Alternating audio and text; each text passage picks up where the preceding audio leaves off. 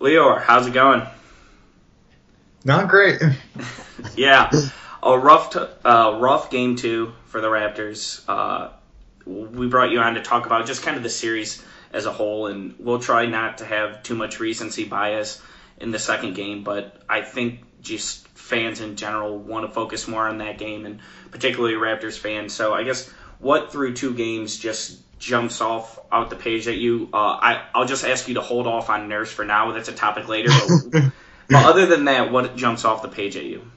I mean, I think it's got to be Kawhi Leonard, right? The Sixers, even tonight, we saw, they have no answer for him. He shot 13 of 24 from the field. And they just really, Simmons is a little better on him than Butler, clearly, but especially if you get him in switches, just attacking and really getting whatever he wants on offense. So, obviously the easy thing is to overreact to losing, especially at home in the playoffs, but you do see Kawhi Leonard is just unstoppable and often the best player in the series wins. So, just to watch for how they use him and, especially getting him in switches is probably my number one thing. Yeah, he has played phenomenal so far. He goes 16 for 23 in game one and then goes 13 of 24 with 35 points in game two. Particularly in the fourth quarter, he was just opening up everything, got Lowry a couple of really good looks from three that brought the game into striking distance when it seemed like Philadelphia was kind of going to run away and hide there early in the fourth quarter. He's been absolutely spectacular, as we've seen in the first two games. He's really been the only Raptor that I think in accumulation of the two games has kind of overplayed his expectations. Everyone else, it feels like, is either playing at what we would expect from them or a little bit below. Would you agree with that? Yeah, I'd say so. Siakam had like a great game one, and then obviously, he was kind of slow tonight. Like he finished with 21 and 8 in game two, but he was still not really, the player we've seen. He was a little hesitant attacking, Embiid, especially when they had him on. And, he finished 9 for 25. So obviously that kind of balances out with like his hot 12 for 15 in game one. But yeah, in general, like Lowry's been Lowry, but not like spectacular or anything. And Gasol's been great defensively, but not lighting the world on fire, obviously. So I'd kind of agree with that. A couple, I'm sure we'll get into it, but the bench and, just the bench and Danny Green have been kind of, below expectations. Yeah, that's certainly right. Pascal Siakam, the switch by Brett Brown to put Joel Embiid on Pascal was really a smart decision. It's something that I thought that they might go to at one point after game one. I'm surprised they started out with that. I thought that they would maybe switch to that if Pascal continued to burn them. They went to that right away in game two, and it really works well because what you have is Joel's so big that he closes the ground on Pascal very fast, so he's able to sag off him from really anywhere. And Pascal, for all the strides he's made as a shooter in the corner, he still really struggles to hit that shot from above the break if he has any kind of contest. And Embiid is so large that he's able to contest it from far away. And without a real mid-range pull-up game to go to, Embiid just sags off him, invites Pascal to kind of attack him into the paint, and then makes his play. I think that's something to watch kind of going forward in this series is how are the Raptors able to take advantage of Embiid guarding Siakam. Yeah, I totally agree. As you said, he doesn't have that pull-up mid-range game yet, so that's not really a way he's going to attack, and then he doesn't feel comfortable taking the three every time, especially if he catches it kind of on a live dribble instead of a chance for a catch and shoot.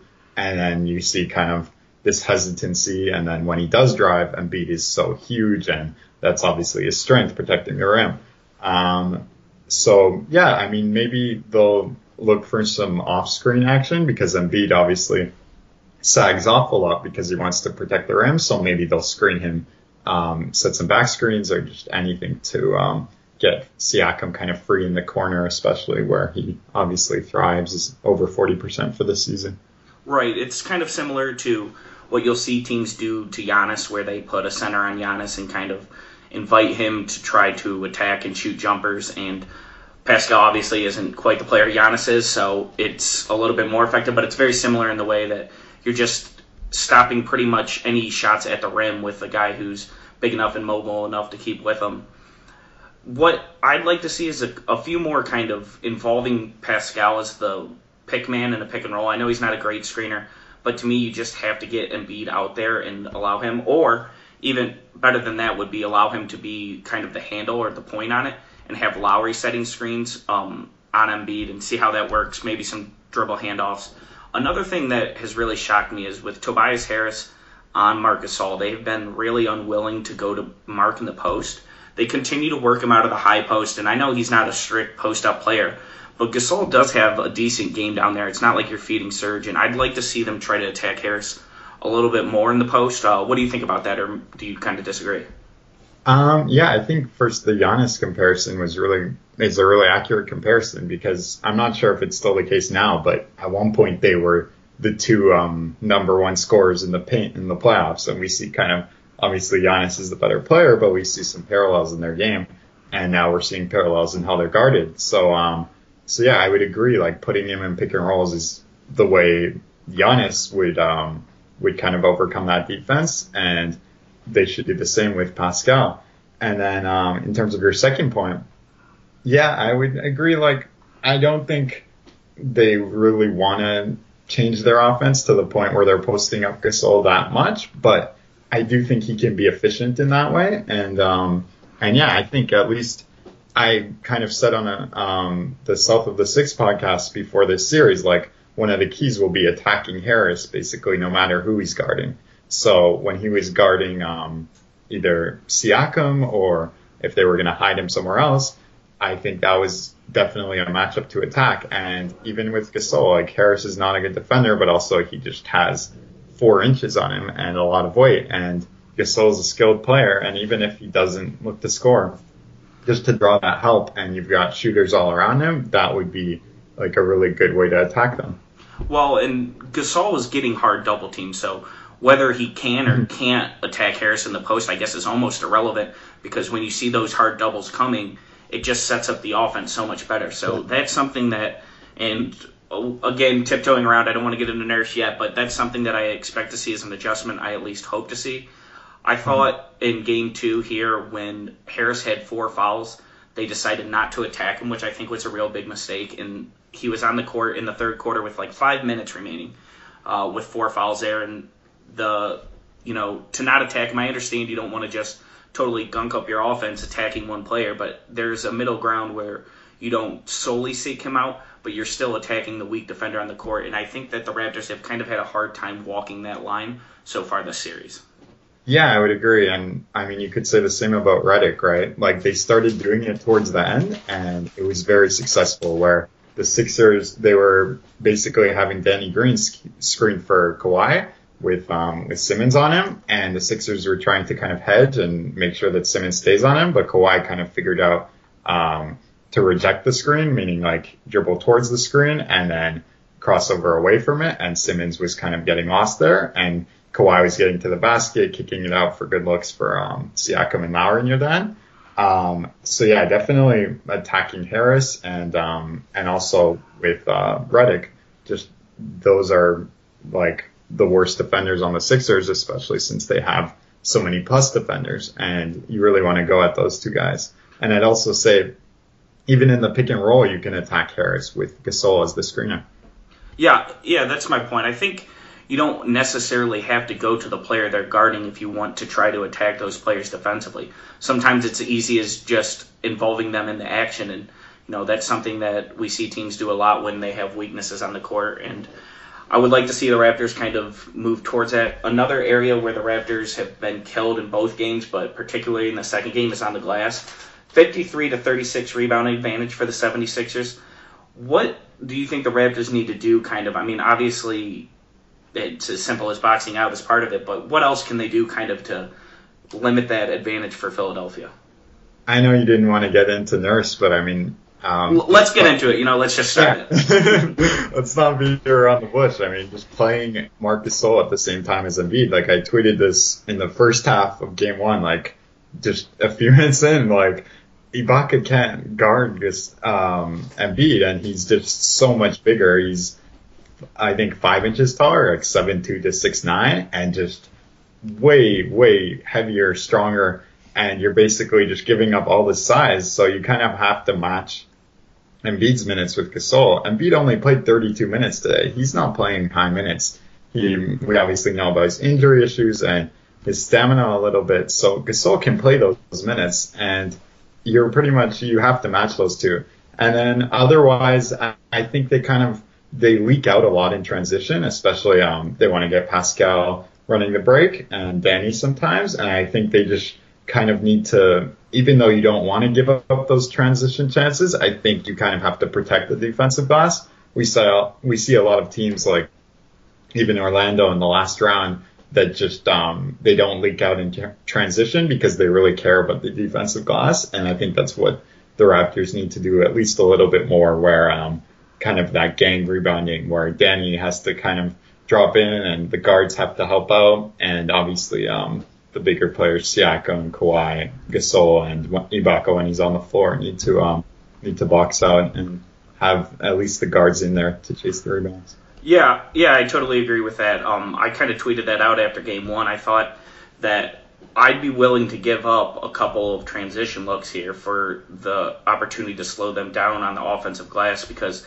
it's getting really bad, and that's a large source of Philadelphia's offense, who they've struggled to score in both games so far. They scored 94 points in the second game and 95 in the first. So if you're able to at least close off the valve of offensive rebounding for them, I don't know how they continue to get those points. And if you can hold a team to 85, 84 points in a series, it's really hard to lose that. So I would be willing to kind of get rid of a few transition points if it meant that we can secure the offensive glass better. I think it's something where you're right, it needs to be boxing out by the larger players, and then the rest of the group kind of team rebounding. At least to your point a little bit, I will say Greg Monroe was a bigger threat on the offensive glass just in this game than Joel Embiid was. So that was Greg Monroe. The return of Greg Monroe comes 10 points, 4 of 7, and I don't think that there was anybody harsher on Greg Monroe's play than me. So a little bit of crow for me to eat here, because, we can make a lot of jokes about him and talk about how he'll never do it again, but that one game for them was really big, and he's, whether he's healthy or not, assuming he's healthy for games 3 and 4, he's a huge advantage over Boban for them. Yeah, definitely would agree. And but at the same time, yeah, like the same thing we talked about with Harris, you can attack Monroe defensively and kind of run him off the floor and force them to either go to Bolden or something else. But yeah, basically, I'd agree. Like, Monroe did a good job, but he's still not a very good player. And Ennis, I'd say the same thing. I mean, he had 13 points, hit a couple threes, and I don't expect those repeat performances, but at the same time, you can't really expect to contain Embiid and Simmons every time the way they did tonight. So there's a give and take, right? And there's some positive regression and negative regression for all the players, right? So you have to see, but I do think they did a good job defensively, even though they struggled on the glass. Would you agree? Oh, yeah, I would agree with that. I mean, Philadelphia scored 94 points, and I wasn't able to get the advanced box score to check their offensive rating, but I can't believe it's over 100. It seemed like there was a decent amount of possessions in this game. And, Philly shot under 40% from the field. They turned it over 19 times. Defensively, you pretty much did your job. Yeah. You had Greg Monroe, like you said, have a great game. James Ennis had a pretty good game. But other than that, I mean, you look, Joel Embiid, 12 points. Ben Simmons, 6 points. Tobias Harris, 9. Jimmy Butler dropped 30, but it was on 9 of 22 shooting. It didn't feel like he shot 40% from the field. It seemed like he made a lot more just because of that fourth quarter. But overall, defensively, I don't think they had a problem. Really, it just came on the offensive end and failing to attack mismatches that they saw. And, they also didn't shoot the ball well. Part of that is I think Philly's a really long team and is doing a pretty good job at contesting threes. But part of that is I think they're just going to hit more shots as the series goes on.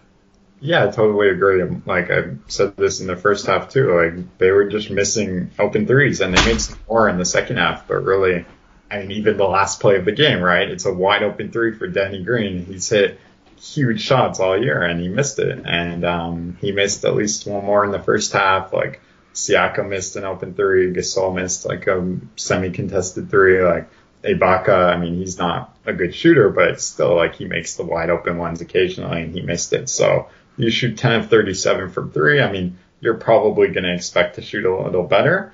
Philly also shot 10 of 35 from three, but they're not a good shooting team, right? Like they really just have Redick in terms of like elite or like well above average shooters, right? I would say Harris is a well above average shooter. He was shooting pretty high for LA on some difficult looks, but you're right. Just since the trade, I think he's shooting like 32% from three. I can pull up the numbers in. He is a good shooter in general. I get what you're saying. But Toronto's the better shooting team, and you don't expect them to shoot that poorly. Let's just go ahead and get into the full Nick Nurse conversation. And I'll say this because, you know, sometimes I think on Twitter it gets kind of this echo chamber of everyone getting mad. The one thing I'll say before the crap fest, and there will be a crap fest, but the one thing I'll say is everyone's upset at Serge and Fred getting a lot of minutes to start the fourth. I will say on Nurse's behalf that, you know, Kawhi played 41 minutes, Pascal played 40, Kyle played 42. He got, you know, 5 total points from his bench. At some point, you can't play the starters 48 minutes. Yeah. And he didn't have a ton of good options. Everybody played really poorly off the bench, and your rotations look a lot worse when everybody comes in and just kind of craps a bed. With that being said, the rotations so far this series have been really bad. Not matching Embiid on Gasol is that's a basic decision to me. That's not something where, you know, Absolutely. You can have a debate about it. I don't understand why. And, you know, I looked up their stats after game one. And so, hold on one second. So with Gasol on the court in game one, 16.6 minutes, 3 points, 1 of 8 shooting, 4 rebounds. Gasol for Embiid with Gasol on the court. Gasol off the court, he scored 13 points, 4 of 10 shooting, 4 of 4 from the free throw line with a true shooting percentage of 55.3 compared to 16.9 with Gasol on the court. I don't know how you could have watched that game, saw those results, and then decided not to match their minutes. I guess I'll just pose the question to you. Do you think that he's going to match their minutes in game 3, or will it still be the same old stubborn rotations? I'm not sure. I mean, like you just listed it, right? Like you would think there's no possible way he could not match their minutes tonight after seeing what happened in game 1. And Ibaka was a little better. I give him credit. He was a little better in the second half of game 1. But mostly that was not against Embiid. Mostly that was kind of as a rim protector against those smaller lineups. And he battles Embiid, especially when Embiid is fatigued, but there's really no excuse. It's just Gasol's obviously a better matchup for it. And like I said, like Embiid's not playing high minutes. Like Gasol played more minutes than him tonight. And it's kind of inexcusable. I mean, I think kind of what makes elite coaches elite is how they not only adjust in the playoffs, but they anticipate what's going to be an adjustment, right? Like we saw Brad Stevens. I kind of make fun of him a bit, but for being overrated, but he's a great coach. And he started Marcus Morris yesterday because he knew Aaron Baines is not going to give them anything on offense, and they couldn't afford to start the 2 big lineup, Boston against Milwaukee. And you kind of see Nurse, like, he should have anticipated this. Everyone knew about Brett Brown's rotations and that he likes to pull Embiid early. And I think it's more important to match up with that and to already be ready to do that because you know that's what's going to be most effective. And it's not like Gasol won't be effective because he's coming out of the game early, right? He'll still be the same player. And if you can match him up on Embiid, that's like the most important thing. And yeah, I do agree with your point. Like when you look at the total minutes numbers, like they couldn't have really played the starters much more. Maybe Danny Green a bit, but 32 is kind of like where he usually maxes out if he's going to play higher minutes. I think maybe just like playing Norman Powell over Van Vliet might have helped. Like, Fred Van Vliet was terrible tonight. And yeah, I mean, it's easy to overreact, but I think he did just extend the bench too much. And it kind of, when they made that comeback and they cut the lead to 1, you have to kind of roll with it for a little bit and at least get somewhere with it and kind of use all your timeouts and get them breaks when they need it and just try to extend the starters as much as possible, especially with 2 days off coming up. I would push back a little. I think Fred was better defensively than he was given credit for tonight. He had a couple good heads-up plays with his hands and made a couple deflections. I thought he was a little bit better on that end. His presence as a shot maker, I think, is a little bit stronger than Powell, so he spaces the floor a little bit better. To me, that's 6-1, half dozen another. I don't think that there's a huge advantage there. But you're right, as far as just, I don't know if the change is going to happen here. And one of the more frustrating points is I think if you're going to match up Serge Ibaka versus Greg Monroe, I think he's just as good of a matchup there. So it's not like, you're trying to keep Gasol on the floor for those backup center minutes so he can feast in there and you can build up a nice cushion. I think Serge would be just as effective in those backup center minutes and is obviously less effective going against Joel.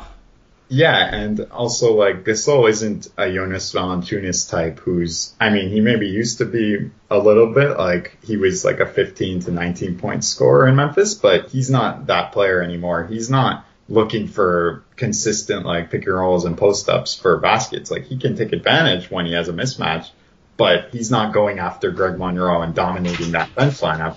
You're using him to kind of maximize starters and to contain Embiid. And if you're just going to go with Ibaka, if you're just going to go with Gasol against Monroe, or whoever the backup center is, it's just kind of a waste. And you might as well be having Ibaka in there so that you can get Gasol those rest minutes. And with the point on Van Vliet, yeah, I agree. I like having the length a little bit more on Redick, and the problem with Van Vliet isn't so much that he can't be effective as a shooter off the ball, it's that they don't really use him as one, right?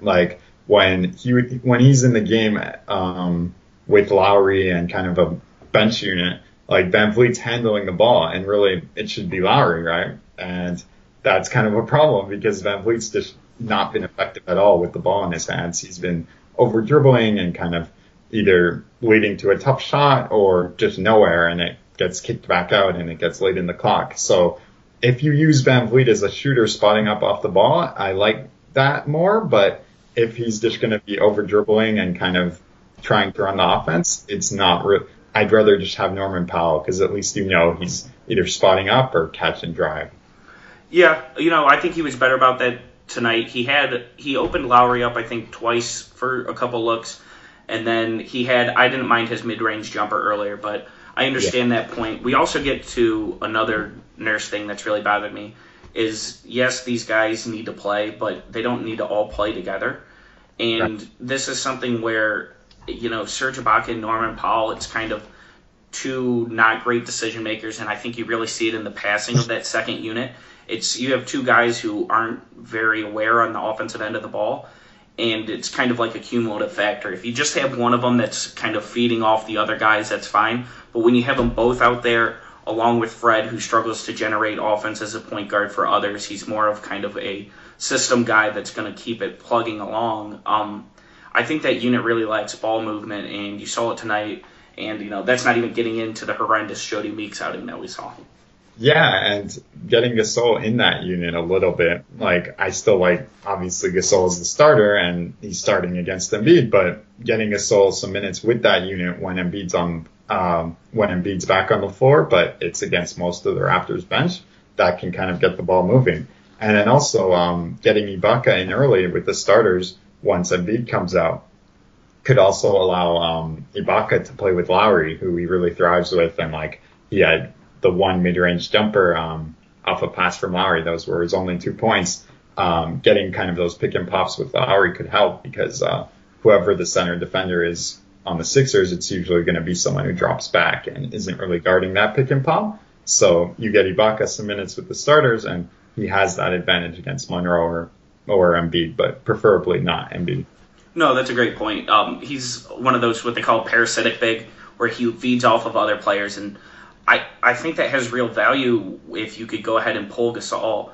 Maybe whenever Embiid gets pulled in the first half, if you can match their minutes pretty much exactly, you get Serge with the starting unit a lot. And I agree that Mark needs to be the starter, but I think you can have him be the starter while playing maybe not the majority of, but a large significant portion of his minutes with the bench and kind of being responsible for generating the offense and keeping the ball moving with the bench unit and maybe run the offense through him a little bit more. Exactly. So what do you see kind of going forward in Game 3 here? The Raptors, we're pointing out all these things that they can do differently, and they lost one game by 5 and really had a chance to tie it. So I don't want to overreact to the game that we just watched and think that the sky's falling, but it does feel like the 76ers made a couple of, really nice adjustments, and Toronto's going to have to kind of counterpunch back. What do you expect to see from them, and what do you hope to see from them? So obviously all the rotation stuff we talked about, and then, they obviously had such a poor shooting night that I didn't think the looks were that bad all the time. I definitely think, getting Siakam kind of more comfortable shots and, some of the stuff we talked about, different ways to attack Embiid, putting Siakam in more pick and rolls on either end of it, could definitely help. The rebounding, obviously, maybe giving up some of those transition looks just to kind of gang rebound. And I think a lot of it is about making open shots.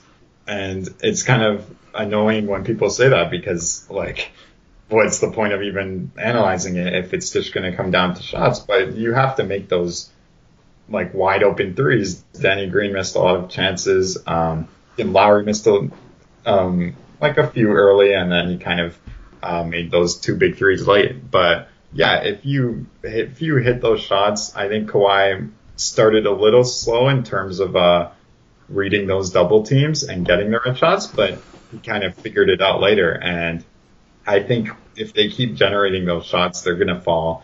And Kawhi is just unstoppable, and they can keep attacking those weak defenders and getting the right type of shots, and those will fall eventually.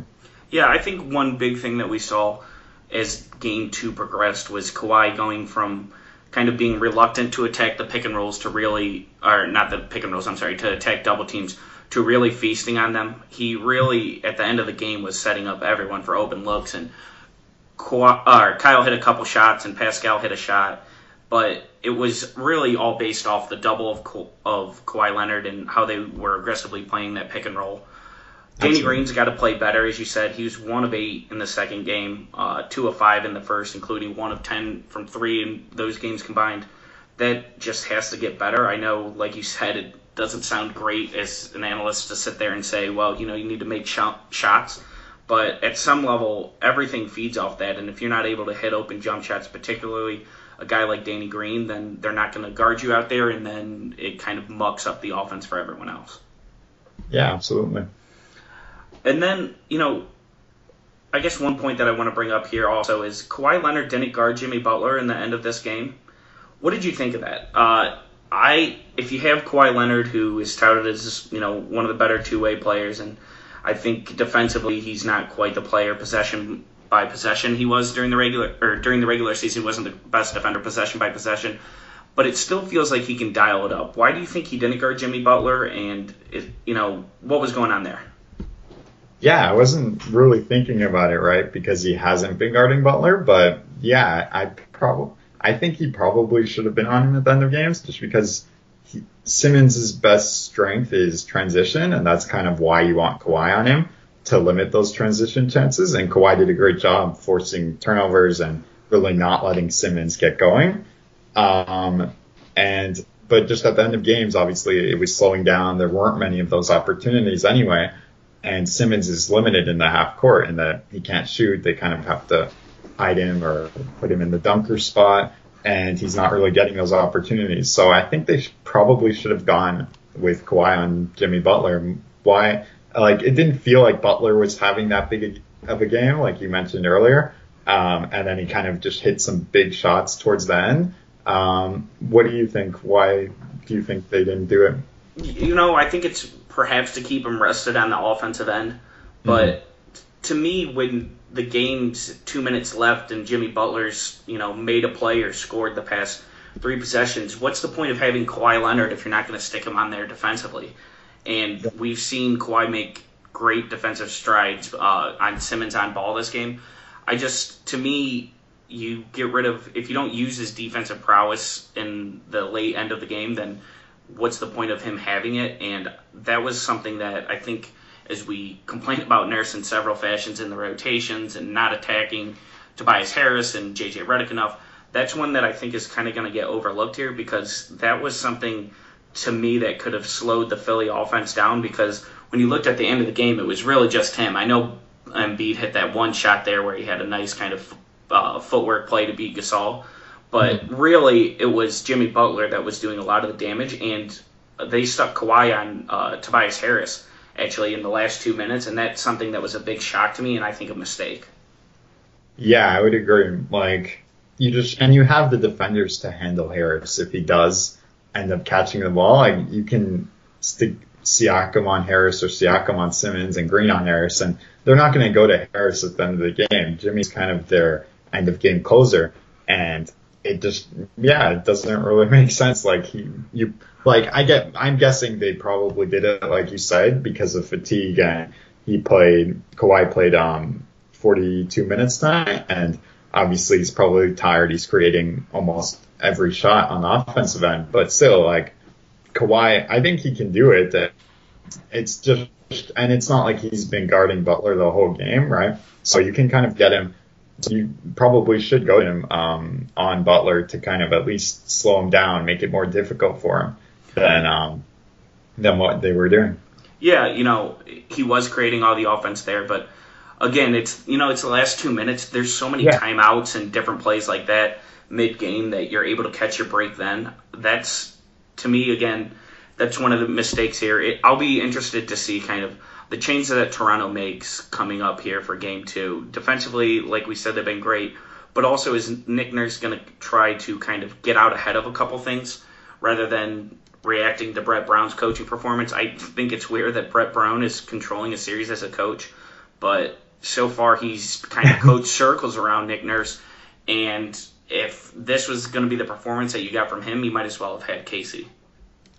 Yeah, I mean, I said during the game, this is basically all the mistakes that Casey got fired for.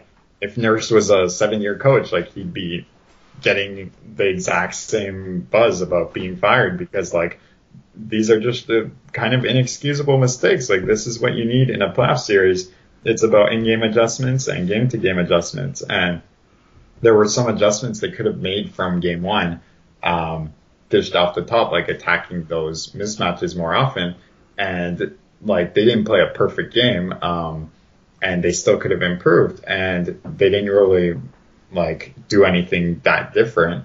And then the things from game 1, the mistakes, they continued to make them, and they kind of doubled down in the second half, continuing with the regular rotation and not matching Gasol's minutes with Embiid. And you really I don't know why he went away from the Meeks minutes in the first half and then went to him in the second. It's just puzzling. Yeah, I have in my notes, no Meeks, thank God, and then I wrote later in it, Meeks is on the court. That was really puzzling to me. The thing about Meeks that really bothers me in the minutes that he's playing is the fact that, you had Fred VanVleet at 18 minutes and Norman Powell at 15. You can't manage your minutes better that those guys can play put Norman Powell on the court for 16, 17 minutes and don't get Meeks out there. That really bothers me. And I mean, if Meeks is that cold and he's going to miss a wide open corner 3, perfect look, I mean, you might as well have Patrick McCaw in the game, because at least he's defending, and I mean, neither of them can shoot. Yeah, that's one of those things where it's high minutes guy, low minutes guy, and if I'm going to have a guy who's only playing 2 minutes, I want it to be Patrick McCaw, because what offensive rhythm does he need to get into? And that's, that stretch by Meeks, it's easy to look at the Danny Green missed 3, but that sequence by Meeks where he misses a wide open corner three, like really badly, really breaks it short, and then gets the ball back, has Fred VanVleet open in the corner and can't get the ball to him. That was as critical as any, and I just don't understand. It would be one thing if we were playing our bench players more minutes, but Fred VanVleet's playing 18 minutes, Norman Powell's playing 15. I know those guys haven't played well, but they're better than Jody Meeks, so that's something that I think is interesting to watch. It will be interesting to me to see if, maybe Nurse tries something even different than what we've seen. If you match Marc Gasol and Joel Embiid, I don't expect this, but I would like to almost see Toronto go small and put Pascal at center. And if you're going to try to put Greg Monroe, if you're going to continue to put your center on Pascal, then going small kind of just exacerbates that problem. So I would like to see us put Pascal at center to match the Greg Monroe minutes, although I don't expect to see that at all.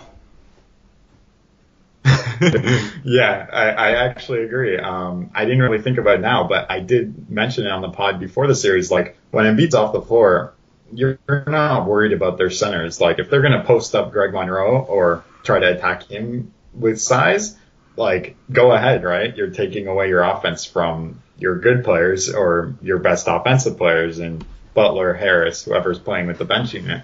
And you basically, like, if you can beat them to the punch and attack them with Siakam at center, you can get out in transition. You're not really too worried about Monroe, and you're basically like, you can make them adjust to you. You can force them to play small, and they don't have many good guards, so they're either going to have to play their starters even more minutes or do something else, and they're kind of in trouble. Yeah, so I totally agree, and we've seen the Siakam at center units have success all year in like very short stretches, but still, I totally think that's like a good option, especially if Ibaka is struggling this badly. Well, and I think you'll be able to attack Monroe, and to me, then Philly tries to counter with two ways. They put Boban, your only counter to me is then to put Boban in, and if Boban comes in, that's a win for the Raptors as a team because he just has proven he can't stay on the floor defensively versus any of the guys on the Raptors because they're able to pick and pop, and he's just not able to play that game. Or two, I think you can keep Siakam in to guard Boban, and he can't guard him by himself. But yeah.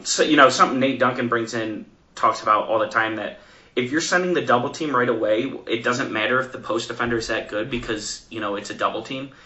There's only so much that you can do. So if you're doubling with Pascal and Kawhi Leonard and just playing small around Boban, I think that you're okay as long as you're sending a hard double consistently. So that's something that I would like to see them, kind of make the 76ers play to them.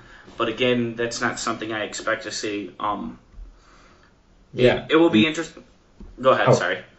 Yeah, and like making Boban beat you, I mean, like, go ahead, right? Like, yeah, he's efficient in whatever his minutes are, but like, he didn't do much in game one. Like, just pulling it up now, I mean, he had 2 points in his 10-minute stint in game one, and like, you're not really worried about him even against Siakam. Like you said, you can bring over the double, and I think Philly would probably have to go with Bolden at center unless they're gonna kind of go with the Simmons at center looks, but they don't have Mike Scott. We'll see if Mike Scott plays. Maybe they would go with him at center. But just assuming Mike Scott is out, like, they're kind of stuck playing like Bolden or, like you said, like just trying to use Boban as their advantage, which I really don't think would be a smart strategy. Yeah, if you have 4 All-Stars on your team and you're going to Boban, something's probably off there. But it will be interesting to watch.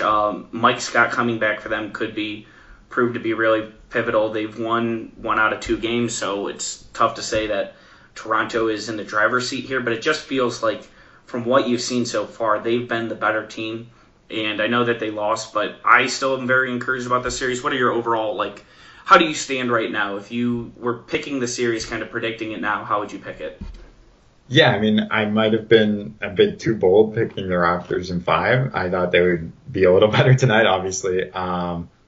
That's what my original pick was. But yeah, I'm still pretty confident in the Raptors. I didn't see anything from the Sixers tonight that really inspired confidence in them. I thought in the first half, like, it was just some poor play and poor decision making, poor shot making from the Raptors. And then obviously they almost came back and they had a lot of chances that they blew. So I still feel like the Raptors have the upper hand. I wouldn't say they'll win the next 3 games, but I'd still probably pick them in 6 or 7. That's how I'm at. I picked Raptors in 5 as well. I thought just the matchups that they had in this series were going to be a huge advantage. I'd probably push that back to 6 now, but I still think, like I said, I think Toronto's outplayed them so far this series, and they had a chance to win Game 2, which to me was crazy considering how poorly they played and how poorly they've been coached so far. I understand Nick Nurse has been stubborn so far, but it would shock me if perhaps he doesn't match them 1-for-1, but it would really shock me if he doesn't put Marc Gasol on the court with Joel Embiid more. And, at that point, it would really, Raptors Twitter is already going to be angry, so it'll be interesting to watch. I still think that Toronto's in control of this series from what I've seen, but, now it's exciting, so it'll be a fun Game 3. We'll see what happens.